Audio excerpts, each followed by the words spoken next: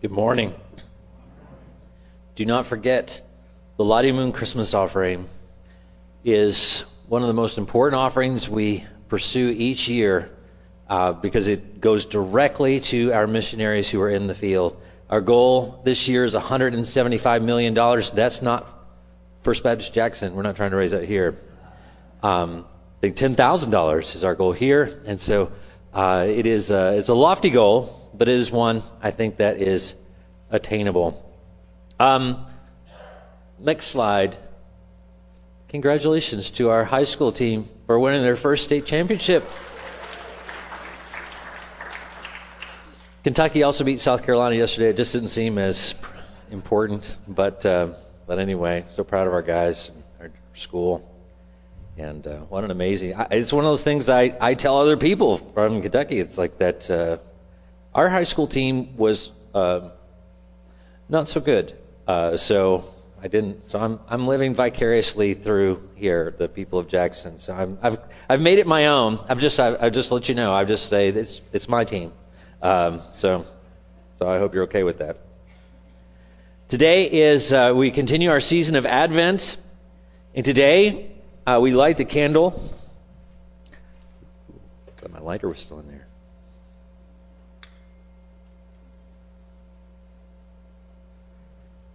We light the candle of faith. And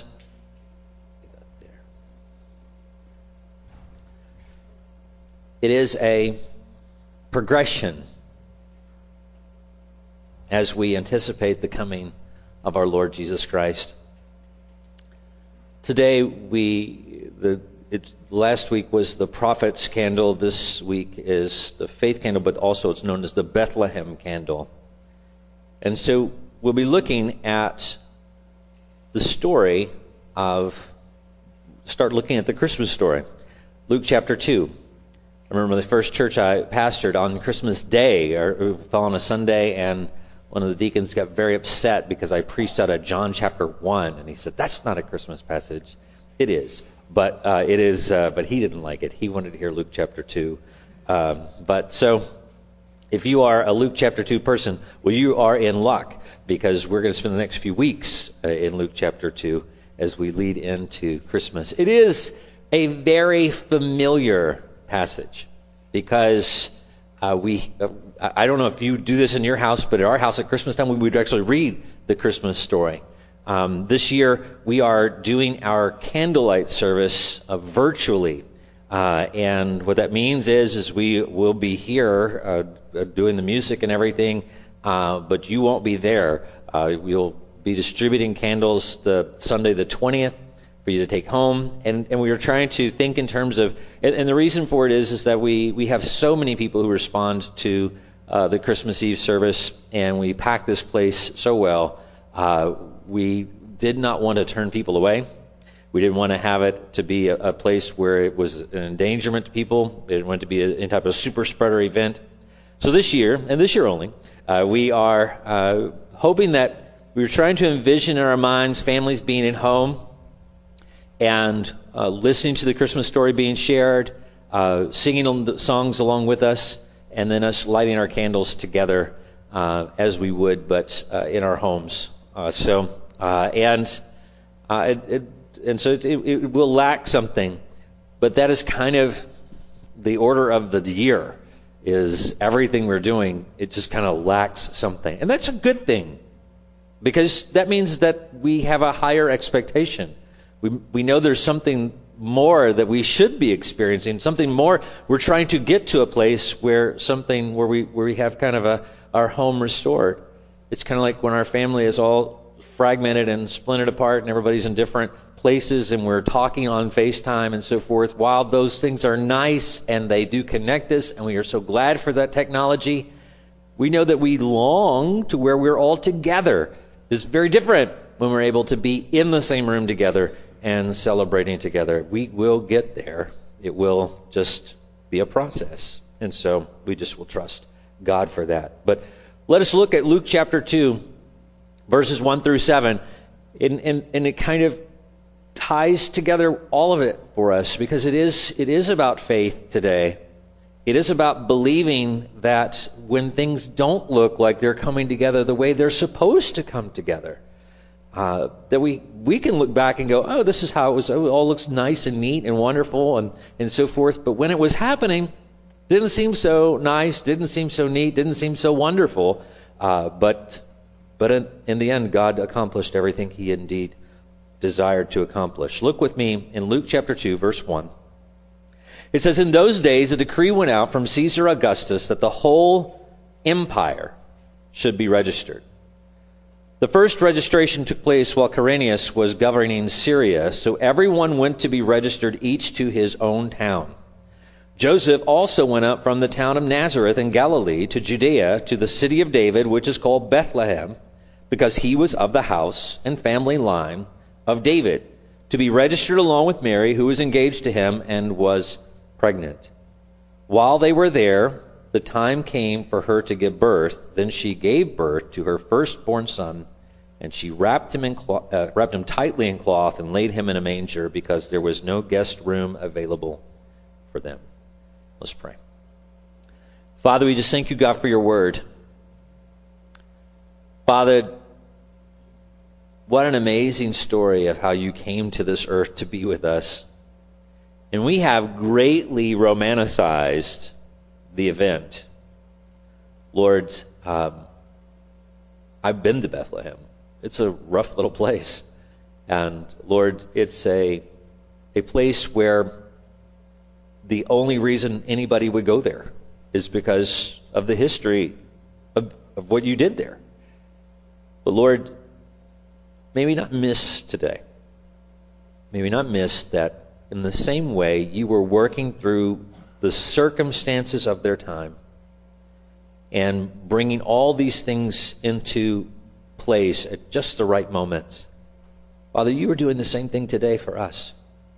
In ordinary, commonplace ways, you are bringing about your amazing plan of redemption, changing the world in little quiet places, in places of turmoil, in places of political unrest, in places where it seems like nothing is happening. Father, it doesn't matter what we see. What matters is what you are doing through the power of your Holy Spirit. And we trust that you are doing all that needs to be done. We pray it in Jesus' name.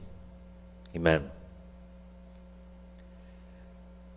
3 things we're going to find that are so important to us. And that's God's timing, God's direction, God's provision, all right here in this little story of how they got to Bethlehem. And it begins with God's timing. God's timing. I remember a story a friend told me how when he was a kid, he was outside playing in a building, and they had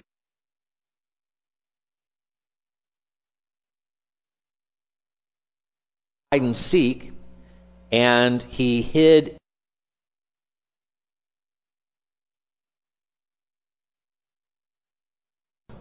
So they left.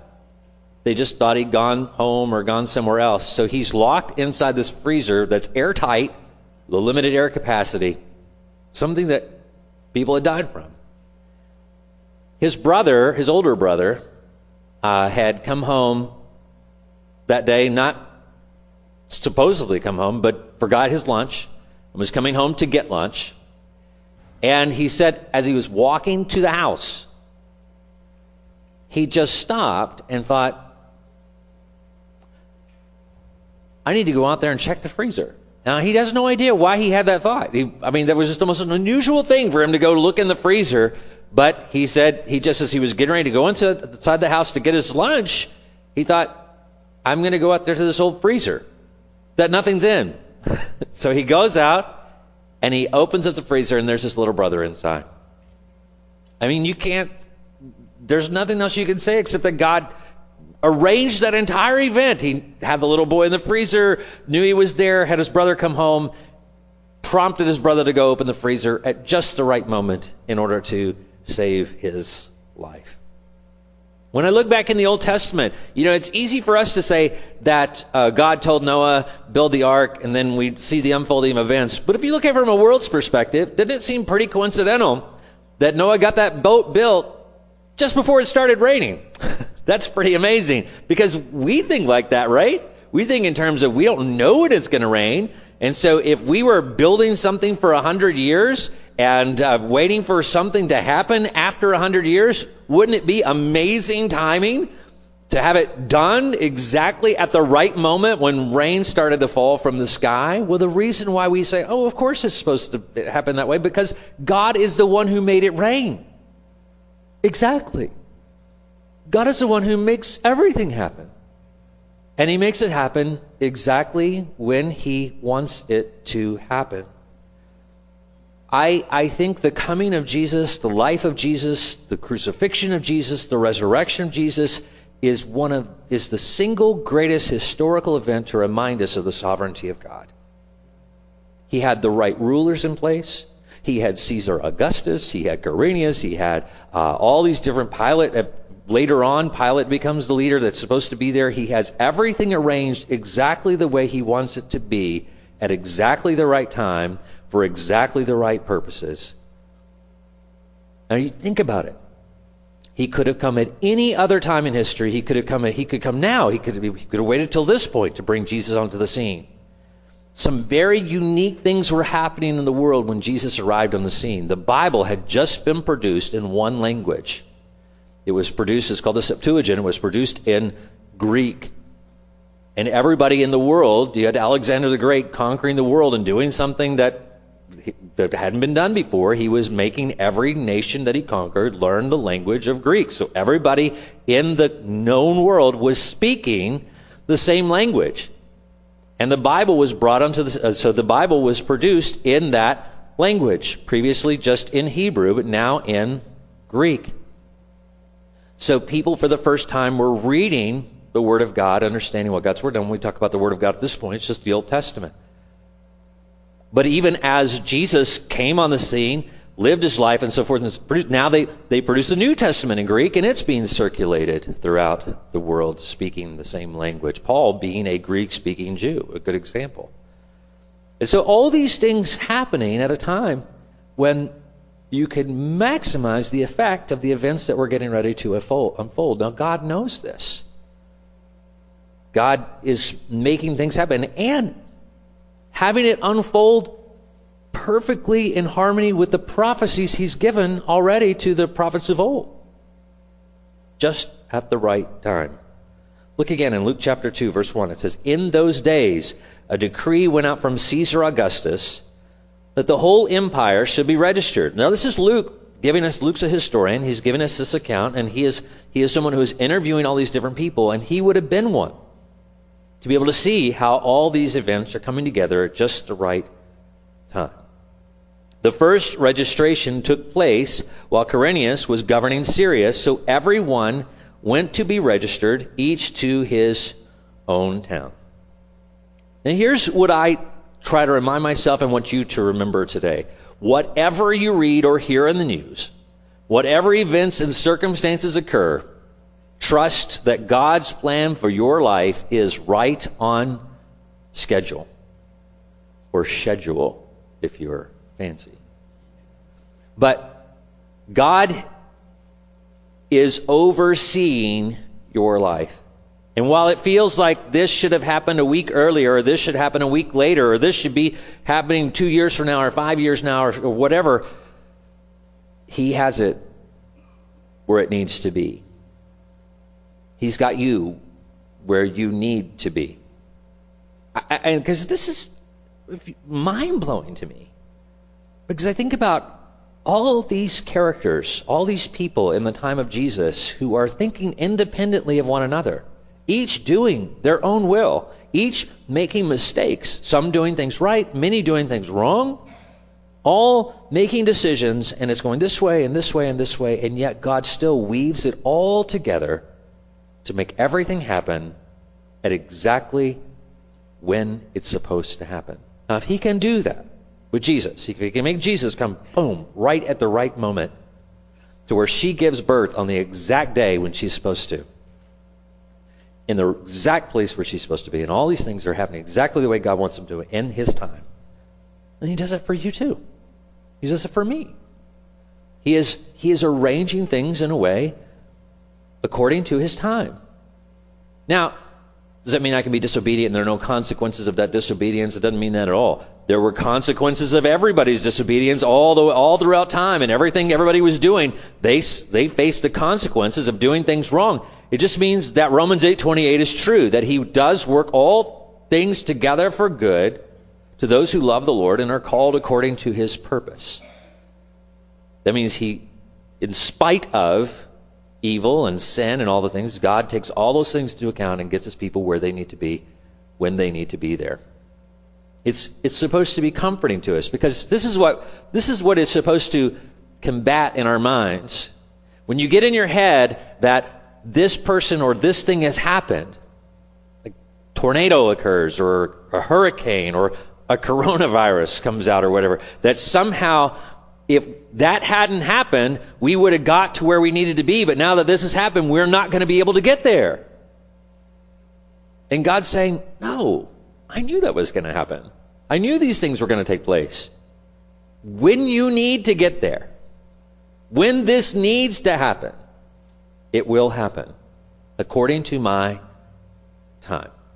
According to my time. So not only do we have God's timing, but we have God's direction. Now, when I think about the direction of God, this is because to my Star Wars experience, I always think of the Force in those movies where they use the Force and they close their eyes and they know go right or go left. I don't know if you've ever done this or not, but there have been times when I've been lost and I've tried to say, God, should I go left or should I go right? And try to sense something. Show me something, a bird flying in that direction, or my signal, working something or doing something weird, trying to sense this. What direction should I go? This is not what we're talking about. That's just my weirdness. But that's not the impression I want to give you. This is not how we're supposed to. Not that God can't do it. Not that God can't give you individual directions. Not that He doesn't a lot.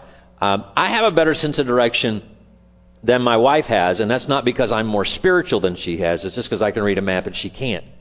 And Kim and I have this kind of joke.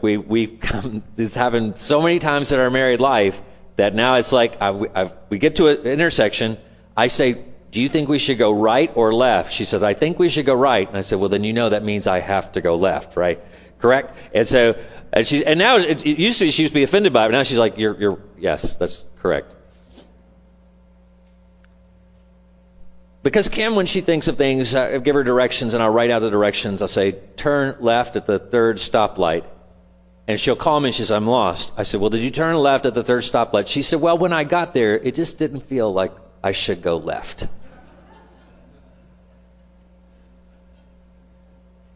But God, more so than just simply giving us an impression, God engineers the world.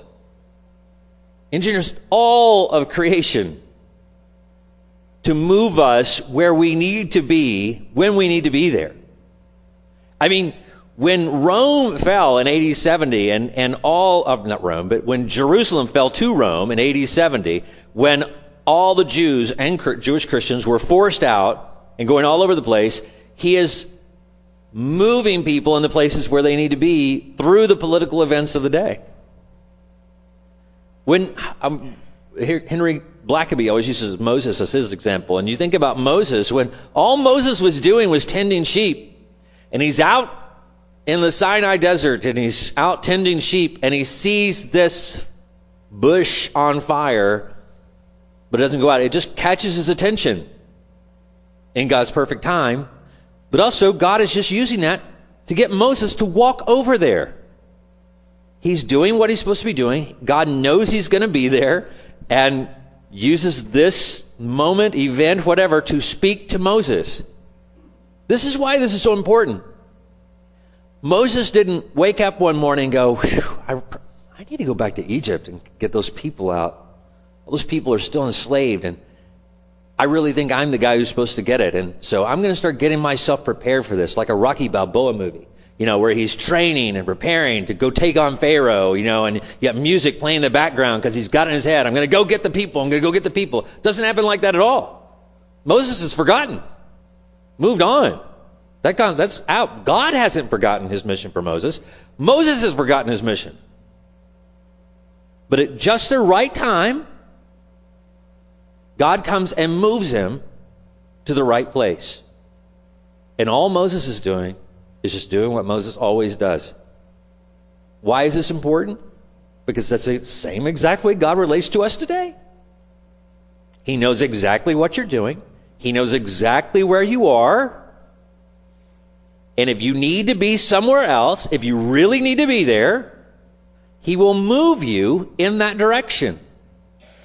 Because he knows you. And he knows what it would take. He knows what shiny object he has to flash over here to get you to move that way. To get you to go right instead of go left. To get you to turn into the garage to go open the freezer as opposed to not doing it. He knows how to move you where you need to be moved and is moving you, and you don't even know it. You don't even realize it.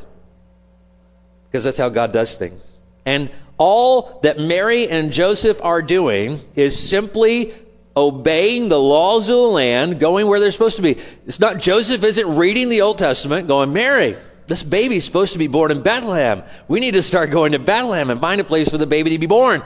And I'm pretty confident that in the future, they're going to be building all these little barns with our baby inside of it. So we probably need to find something that looks like that to have the baby in. Because that would be, can you imagine if they were born at a Days Inn? And we'd have little Days Inns set up all over churches everywhere, in our homes, in our living room, little Days Inns. With room 202 where Jesus was born. It's so much better, isn't it, that he was born in a barn? That's so much easier to recreate. A little lean-to. But no, he wasn't thinking those things. Look in verse 4. It says, Joseph also went up from the town of Nazareth in Galilee. This is where he lives, in the northern part of Judea, separated by Samaria.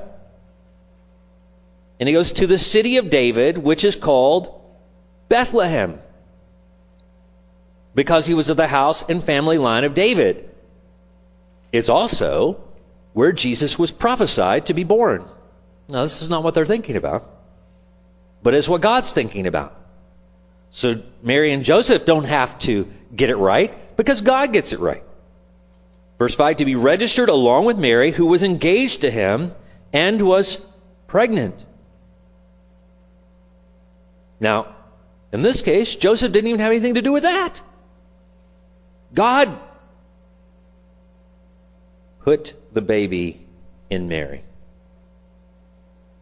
And all Joseph has to do is stay with her. And God will do the rest. It says, while they were there, the time came for her to give birth. Then she gave birth to her firstborn son, and she wrapped him tightly in cloth and laid him in a manger because there was no guest room available for them. That's the CSB. They just don't realize it's supposed to say there was no room left for them in the inn. I don't know why they feel like they have to translate it just according to what the words say. But anyway, we won't argue over it.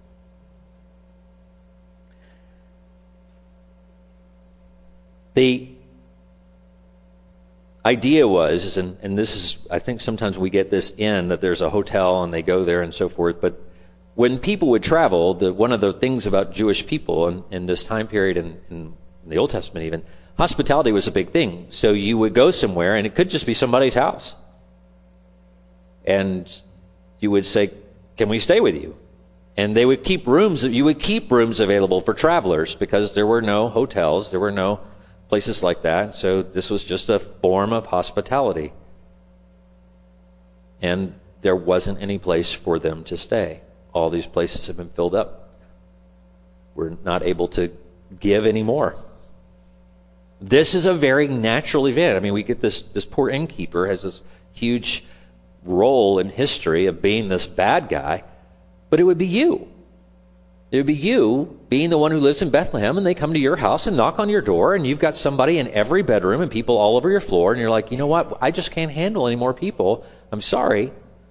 And finally, actually, this guy says, but I think I have something. And, it's a barn, basically, and so we're going to take you and put you in a place where they said some people think it's a cave underneath the ground. It doesn't matter. It was a place where people could stay. And you're having, and plus, think about it. You got 40 people crowded into your living room, and she says, I'm getting ready to have a baby. Is that where you want to have a baby? Right? In the midst of a crowded room of 40 people? So he's trying to find him a place where you could deliver a baby. Not ideal, but it's just a not ideal time. And here's the thing that I think we all should appreciate for those who've been through this process of childbirth. Have you ever been able to predict when that was going to happen? I mean, can you say she's going to have the baby Tuesday? And so let's plan around that for the fullness of time? No, it's the baby is coming. Again, going back to God's timing, exactly when the baby needs to be born. Where the baby needs, because the baby could have been born earlier, before they got to Bethlehem, after they left Bethlehem, but right when they're in Bethlehem, at this moment, now is the time. And here's what I wanted to pull out of this. Continue to live life doing the best you can to obey God and please Him according to His Word, and trust that God will get you where you need to be. Continue to live life doing the best you can to obey God and please Him according to His Word, and trust that God will get you where you need to be. Now, I was trying to think of a way to say that where it didn't sound like I'm doing everything here, but just simply, this is the idea. Just live your life faithfully. Live life. Just wake up every day, have your quiet time, spend time with the Lord, love your spouse, love your kids, love your family, do your job faithfully as unto the Lord. As you are being obedient and doing what God wants you to do and being as faithful to His Word, trust that God will get you where you need to be. I love Oswald Chambers and have read through his devotional, My Utmost for His Highest, many, many times. It's very good. And one of the things he says in it is, you may think you're of no use where you are, but you are certainly of no use where you're not. And I love that little saying because I remind myself of that all the time. I may think I'm not of any use here, but I'm certainly of no use where I'm not. You may think, well, I'd be so much better if I was over here, over there, but you're not there. When people talk about whether they should join the church or not here or not, I'm like, are you going to another church? Are you going to be a part of another church? If you are, we'll go if you're going to another church. But if you're not going to another church, why would you not join here and be a part of what we're doing here while you're here? Because you may think you're not of any use here, but you're certainly of no use where you're not. That just sounds right, doesn't it? And I know many times we think, if I could just get this job, or this could happen, or if this would work out, or I could finish this degree, or marry this person, or be in this place, or all these different things would happen. It's like, if those things need to happen for you to fulfill God's plan for your life, He will make them happen in His time. He will move the world to make those things happen. So do not worry about it. You just be faithful. He has never come upon somebody and said, you need to figure this out and you need to work hard to get yourself to this place.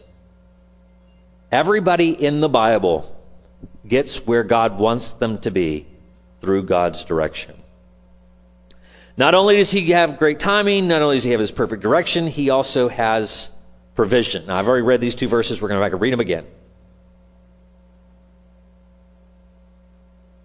Verse 6, he says, while they were there, the time came for her to give birth. Then she gave birth to her firstborn son, and she wrapped him tightly in cloth and laid him in a manger because there was no guest room available for them. You may not have what you thought you needed, but trust you have what God knows you need. You may not have what you thought you needed, but trust that you have what God knows you need. This is a good time of year to remember this. Because we all think in terms of what we want to buy people for Christmas, what we want for Christmas, what I need. This is what I need. I really need this. Well, you think you need it. And that's all we can do. We can just think of what we need. But God knows what you need. He knows what you absolutely need in order to get things done. You know, it is not, when we look at the manger scene and think of it and think, oh, it's so sad that he had to be born. No, it's not sad. It's exactly where they needed to be. And everything that needed to be there was there. God's making a point. He wasn't trying to create some lavish circumstance. Not trying to say, look, with all this wealth and everything, then you can do it the way I want it to be done. No, he's saying, you can accomplish my will. You can be the king of the universe in a barn. Born in a manger. By giving Jesus the most humble of beginnings, he gives all of us with humble beginnings hope. And strengthens our faith. We can trust this is what I needed. Because if you start thinking, well, if I had been born to this, or if I'd been born with that, or if I'd had this, or given this, or if I'd won the lottery, or if I'd had this better job, or if I'd married a better person, or if I accomplished this, or had this kind of parent instead of that kind of parent, then think of all that I could have done. And God's saying, it has nothing to do with those things. You have everything you need in order to be and do everything I created you to be and do. If you need these other things, if you need this degree, if you need this wealth, if you need these clothes, if you need this house, if you need this car to do what I want you to do, I'll give it to you. I'll provide it. But Jesus was a living demonstration of how simply a person could live and accomplish God's will. Change the world. And God is just trying to move us all in that same direction. He's just would you just trust that I will give you what you need to have in order to do what I want you to do. Now, I'm very grateful for air conditioning and the heat. I'm very grateful for a car to get around in. I'm very grateful for the kind of food that's available to us in abundance. The clothes we have to wear.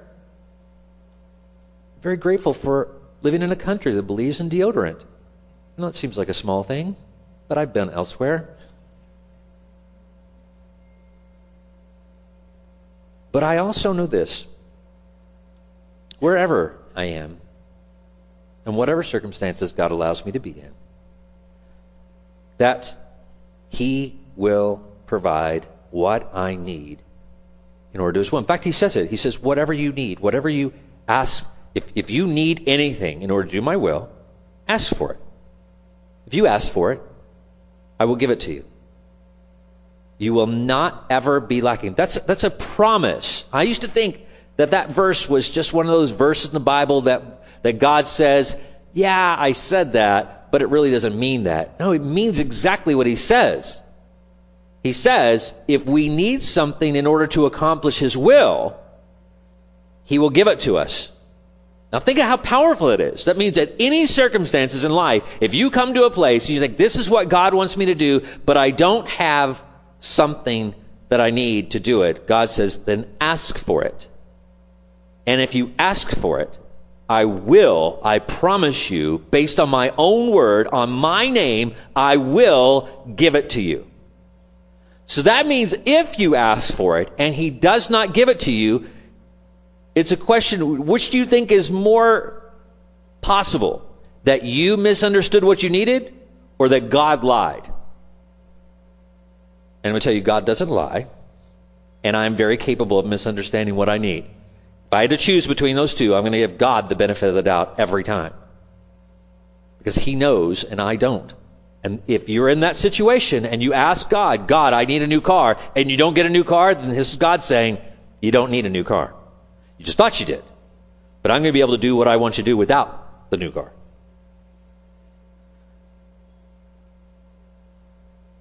Today, we come to this time to pray again.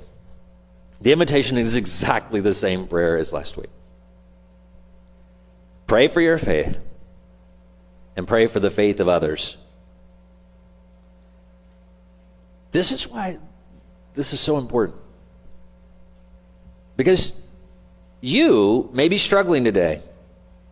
You may be struggling with God's timing.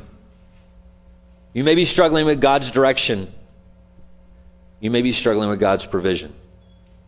Think of how often in our lives those three things always weigh on us. If this has just happened earlier, or if it's just been a little later, or could we just not wait, or why can't that happen now? God, if you could just get me here, if I was just here, there instead of here, then so much could be done. If I could just be there. And God, if I just had the resources. Think of our church. Think of in the church's history. If this just happened here and this had just happened here, then, think of all that could have been done. Well, God knows all those things. Now, I'm not saying mistakes aren't made and we don't do things to get ourselves in a place we shouldn't be in or whatever. But what I am saying is when you come to your senses and you begin to say, okay, all right, now I realize I haven't been doing what I'm supposed to be doing. But like us as a church or me as a person or you as a person, we say, okay, we haven't been where we're supposed to be, but now we want to be. God says at that moment, at that place, now, according to His timing, He will now accomplish His will. He will now get us where we need to be, and He will provide everything we need in order to do it. Just like a prodigal son coming home, there wasn't a dad waiting at home going, if you just come a week earlier. There wasn't a dad waiting at home going, you're in the wrong place. There wasn't a dad at home going, I gave everything to your older brother. Got nothing for you. No, there was a dad at home going, you're home. At the right time, in the right place, and everything I need to give you, I will give you. Pray with me. Father, we just thank you, God, for how great and amazing you are. And Lord, just pray this morning that we will have faith. That we will believe that if we will turn to you, that if we will turn away from our sin, it will turn away from us trying to fix our lives or being distracted or whatever it is we were doing that got us away from you, and we'll turn back to you, that you will bring us back into obeying and doing your will. Lord, you'll get us into the right time, into the right place, with all that we need in order to do your will, if we will just return to you. Father, if we are there, if we believe we are in the center of your will, Lord, if we believe that we are where we need to be, that we are when we need to be, that we have everything we need, may we pray for others who we know do not feel that way. And we all know people who don't feel that way. But Lord, increase our faith. For we pray it in Jesus' name. Amen. Stand with me as we have this time of invitation. I'm just going to open up the altar this morning. This may be the moment. You may come this morning and to pray, and we always want to give you the opportunity to pray. This may be the exact moment that God has brought you here today. You may not have even planned to be here today. You definitely may not have planned to come to the altar today or respond, but now you realize that this is the time. And God is directing your steps to be right here, obeying Him. And when you cry out to Him and when you ask Him, if you ask Him from anything from salvation to eternal life to whatever you need, if you think you need that new job, if you think you need a new place or whatever direction, ask Him. And this is what you can know. If you do need it, He's going to give it to you. He's going to bless you. Let me qualify this. He says, though, if you don't ask, you don't receive. James says, you have not because you ask not. He wants you to come to him and ask him for his help, so that you are demonstrating that you believe he is God and you are not, that you do need him. So that's why we create this moment. This is your moment. This altar. Why does he have this altar call every single week? Because I believe every single week there are people in this room who need to come to God and ask him for something. It may be for you. It may be for someone else. I said pray for faith or pray for somebody else's faith, but you could pray for anything, believing God will provide it, as we say.